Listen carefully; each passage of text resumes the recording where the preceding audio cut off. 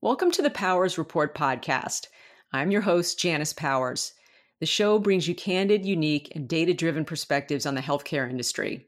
I believe that any solution that is going to positively impact the American healthcare system has to satisfy two major criteria: financial viability and behavioral incentive alignment. In other words, access to high-quality care can only be achieved if we can afford it and if we behave in ways that optimize our health. Please subscribe to our show on iTunes or on your preferred podcasting platform and connect with us on social media. Again, this is Janice Powers, and welcome to the Powers Report podcast.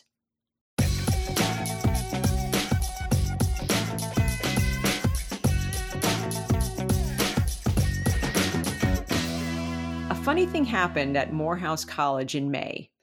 A billionaire promised to pay off the student loans of the graduating class. While the rest of us are tinkering into summer, the recent graduates of Morehouse College and their families are probably still reeling from the surprise announcement. It has inspired me to think more about how philanthropy is changing, not just in education, but also in other fields. In this podcast, I will talk about the need to embrace new modes of philanthropy in healthcare and how this Morehouse model can serve as a catalyst to make giving more targeted and more efficient. Here's the recap.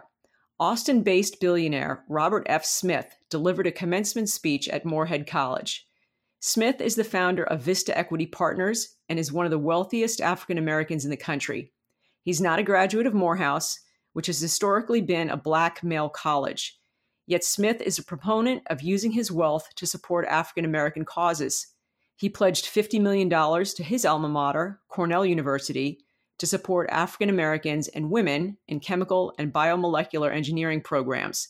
He gave $20 million to the National Museum of African American History and Culture in Washington, D.C., and he's the founding director of Fund 2 Foundation, which focuses on promoting human rights, African American culture, and other related causes. But the Morehouse gift is different for Smith, and it's different from what most philanthropists do.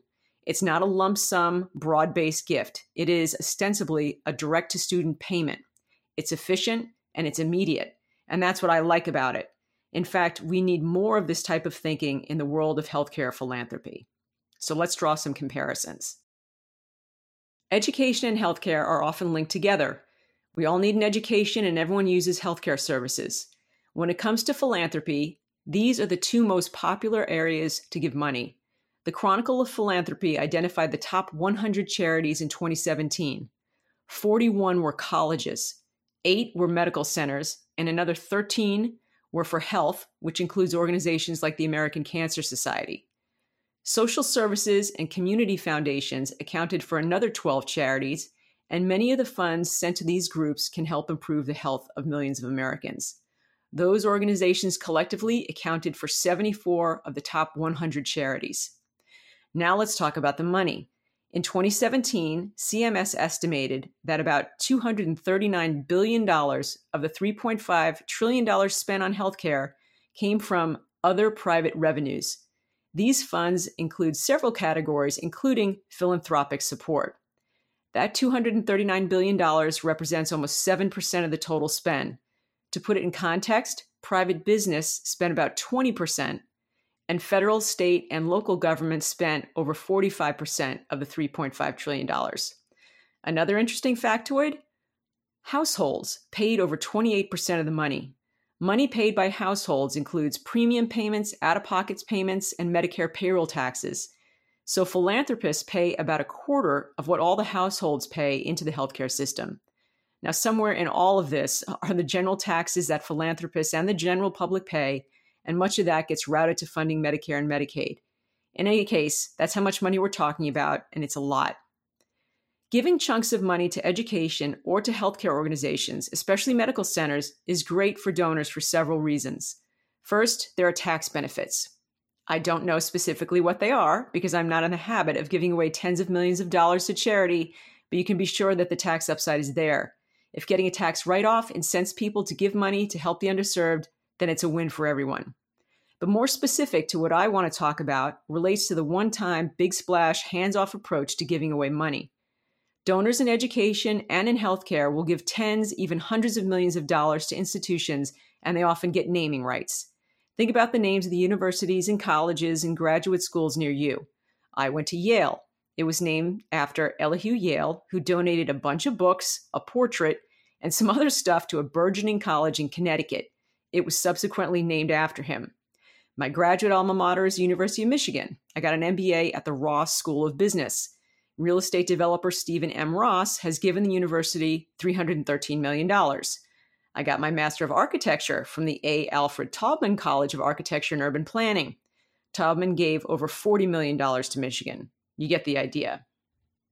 In healthcare, donors, depending on the size of the donation, may get an entire building or wing named after them. In Austin, where I live, we have the newly minted Dell Medical School, which is part of the University of Texas educational system. The Susan and Michael Dell Foundation gave $50 million towards the school. A smaller donation, or a donation of that size in a larger market like New York, might only garner the donor's name on an atrium. One of my former clients had a gamma knife, which is used to address brain conditions, named after a donor. The point here is that the donor gets the name publicized into perpetuity. They solidify their legacy forever, so even when the money is gone, generations later, which it typically is, the family name will still be on a building facade, on promotional brochures, in video history. It's an attractive draw for donors seeking this multi-generational fame. Donations come with terms and are structured financially around how the donor wants to transfer the assets. Sometimes donors will give stock in his or her company as part of the donation. Money may come in over a period of time in amounts that are smaller than the publicized total commitment. Donors may give stipulations about how the funds are supposed to be spent, and sometimes they don't. Some donors get on the board of an institution to kind of oversee what the administration winds up doing with their money. Other donors are more directed with how they want the money spent. Billionaire Michael Bloomberg recently committed $1.8 billion to his alma mater, Johns Hopkins. The money is to be used for financial aid. So Robert Smith's Morehouse donation has a pretty beefy precedent. Both Smith and Bloomberg are making the lives of specific people a whole lot easier by addressing one of the plagues facing millennials, mounting student debt. Instead of giving money to a university's administration and allowing it to spend time and resources to allocate the funds, which of course dilutes some of the value of the donation because they have to spend money to figure out how to spend the money, these two billionaires want the money to go to the kids. Simple, direct, efficient. Now, while I like the simplicity of these types of donations, there's a huge problem with them. And that is that by giving money away to cover the cost of skyrocketing debt, the donors aren't addressing the root cause of the problem, skyrocketing tuition and fees. There's a mind-blowing graphic provided by the College Board that shows how tuition and fees have increased over the last 30 years. At private nonprofit four-year colleges, tuition and fees went from a little over $17,000 a year in the 1988 to 89 year to, get this, $35,830 a year, and that's adjusted for inflation. In 3 decades, the cost of private college doubled. Mr. Smith's magnanimous donation to Morehouse College grads is a lifesaver because the average student graduates with somewhere between $35,000 to $40,000 in debt. Maybe if Morehouse's tuition were lower, then the students wouldn't have so much debt. Smith's donation could go a lot farther than rescuing one class of students. What has been the culprit in this rise in tuition? One of the major factors is ballooning administrative costs. There are more administrators overseeing more people doing more stuff, providing kids with more help and more programs and services. Here's what I mean. I went to Yale in the late 1980s. Back then, there were just a few noted overseas programs. You could do Yale in London, which was a curated semester or year in the UK, and then there was a summer program, Yale in China. That was exotic, and parents had to put up a chunk of cash. Now, travel has become cheaper and much more accessible, making something like Yale in China not all that groundbreaking anymore. Nonetheless, Yale now offers an incredible array of international opportunities for students. According to the university, 2 out of every 3 undergraduates participate in an international program.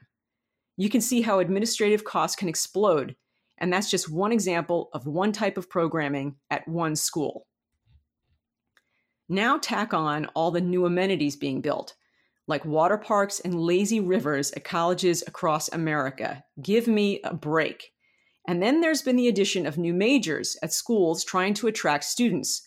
According to one report, 41,446 new degree or certificate programs have been added to schools across the country since 2012. What is the result? More administrative bloat. Now, the healthcare industry is also plagued by excessive administrative costs. One estimate indicates that about 30% of costs in healthcare go towards administrative expenses. In an earlier podcast, I drew a comparison between how much more efficiently for-profit hospitals operated when compared to not-for-profits. Most hospitals in America are not-for-profit, like most institutions of higher learning. They just do not run as efficiently as for-profit business, and most have high operating costs. Of course, the entire healthcare system is convoluted, contributing to the high administrative costs.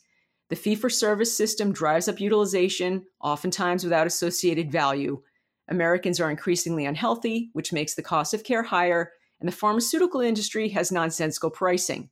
About half of healthcare is funded by the government, which means bureaucracy, which means high administrative costs. We all know the healthcare industry is a mess. I guess the question is, how can donors in healthcare give money that doesn't perpetuate the industry's problems? The Smith plan of repaying loans doesn't fix skyrocketing tuition problems. If you're a healthcare donor and you give money to a family that needs help paying their high deductible, you're not doing anything about getting rid of the high deductible itself, which is the root cause of the need for the gift. I think one of the biggest problems philanthropists have in giving money direct to patients relates to discerning who deserves it. That's a much easier call in education, although there is some debatable unfairness to the Smith-Morehouse donation. Consider the families that saved and sacrificed over the years so they could put money towards funding their child's education. Some of their kids didn't need to take out a loan to go to Morehouse because the families had saved to pay for their children's education. Those families lose out on getting a financial handout from Mr. Smith. No doubt many of them are grumbling about what went on. The analogy in healthcare relates to paying for healthcare services for individuals with high healthcare costs that are a result of their own poor behavior. It's one thing to fund the care for an infant born with cystic fibrosis. That's a genetic condition, and you can't help having it. It's quite another thing to pay for someone's bariatric surgery. As a donor, you can't tell if the patient needs the surgery, which is used to combat obesity, due to circumstances out of the patient's control, or because he or she simply ate too much or drank too much and didn't exercise. So how do we get money to patients who deserve it the most without perpetuating our bloated healthcare system? Well, the first thing we have to do is ditch the bloated healthcare system. That is my view, and that is why my company, Longitudinal Healthcare, is offering up an alternative way to fund healthcare. To make the system work for more and more people, we'll need the support of forward-looking philanthropists. Longitudinal Healthcare is bringing a new kind of product to the market called a Longitudinal Healthcare Plan, or LHCP. Our goal is to eliminate traditional health insurance because it is an outmoded way to fund healthcare. We incorporate genetic testing and predictive analytics in a decentralized model that enables our customers to save their money to pay for their care directly to providers through the course of their lives. That is a mouthful. Please listen to my podcast about the LHCP for detailed information about the program. In the model, our customers pay into their own financial accounts instead of paying an insurance company. They are incented to be well because they have clarity on how much they're spending and how much they'll need to save. We give them advice about how to improve their long-term health and manage their predispositions so they can lead a healthy life. Data is power. One of the great things about this model is that it separates out those who have high healthcare costs because of genetic issues, like the aforementioned baby with cystic fibrosis, and those who have high health costs because of behavioral issues. Now, one of the theoretical challenges to the program relates to its perceived unfairness because some people cannot afford their healthcare simply due to genetics and/or trying socioeconomic factors. So my response to this is manifold. First, we all have genetic predispositions. We are only now starting to understand what they are. And a predisposition is something doesn't guarantee that someone will develop it. In fact, knowing that you have a chance of getting prostate cancer should motivate you to engage in behaviors that lower your chance of getting it and should incent you to get the proper screening so it can be detected early if it does develop. Second, most of us can actually afford to pay for our health care, assuming we get access to the employer-sponsored health insurance subsidy that half of us get. 10% of the population accounts for 2/3 of its costs. If those people are removed from the pool, the vast majority of everyone else should be able to cover their own cost of care. Next, I'm not implying that we get rid of Medicaid. We're always going to need some public assistance for the poor. The LHCP is really a replacement for employer-sponsored and publicly purchased health insurance plans. Finally, we have a major problem in healthcare that is not getting enough publicity, and that is the rationing issue. We've got tons of new drugs and therapies coming to the market, and it's hard to determine who needs what. In an LHCP model, we'll be better able to direct funds to people who have made an effort to address their health situation, but for reasons out of their control, they can't afford their care. The reason that people in this category may not be able to afford their health care could come down to the cost of one drug. If people were able to get that drug cost subsidized, then they may be able to pay for their own care. Doing so keeps them out of the public health pool, giving them more control of their health care and a much more personalized experience. Here's what I mean. Imagine you have an LHCP. You know your health profile and you're engaging in activities that help you manage your wellness. Then you contract HIV/AIDS. Now you're saddled with a monthly drug bill that you can't completely afford. You risk losing access to your preferred provider and to the personalized health plan you've developed because you may be forced to go on Medicaid because of the cost of the drug. What I would like to do is engage philanthropists to fund part or all of the costs for individuals like this. It's a win for philanthropists because they are giving money directly to patients who, as some may view it, deserve it more than others. Doing so helps the entire healthcare ecosystem too, because now this person doesn't have to be part of the public health system. He or she doesn't become a tax burden to everyone else, and tax dollars aren't spent administering the care for this person. That's how I see philanthropy in healthcare working. And it wouldn't stop at subsidizing drugs. Let's say you have type 1 diabetes. Unlike type 2 diabetes, which can be mitigated or even cured through weight loss, type 1 diabetes is a serious medical condition.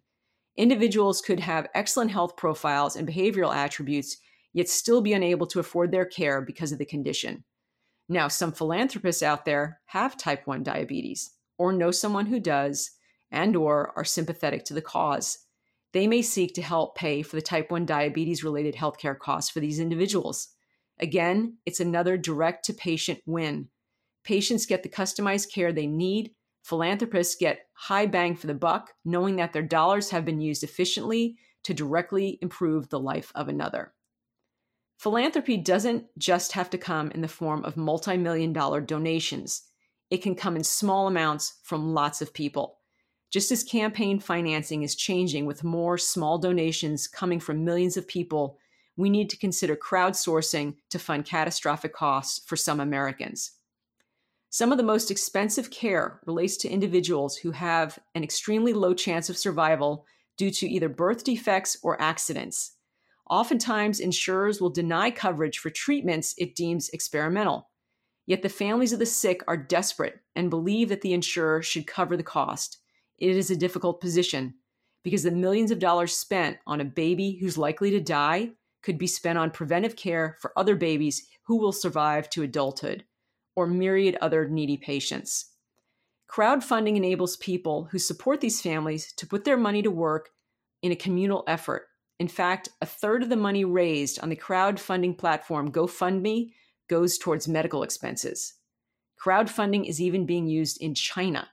Jack Ma, the billionaire behind Alibaba, is pulling in tiny contributions to cover catastrophic medical costs through his Ant Financial Services Group. Millions of people donate small amounts to be awarded to individuals with severe medical conditions. Why isn't Facebook doing this? We have got to think about funding healthcare in novel ways. Many philanthropists have such good intentions when they give money to healthcare. Yet, because of how broken the system is, they may be throwing good money at a bad system. I'd like to encourage more organizations to embrace vehicles that work outside of the existing healthcare system. Models that reward good behavior and personal accountability ensure that the recipients of donor generosity will be best positioned to use the money effectively so they can be as healthy as they can be. This is the Powers Report podcast. Please subscribe to our show and please follow me, Janice Powers, on social media.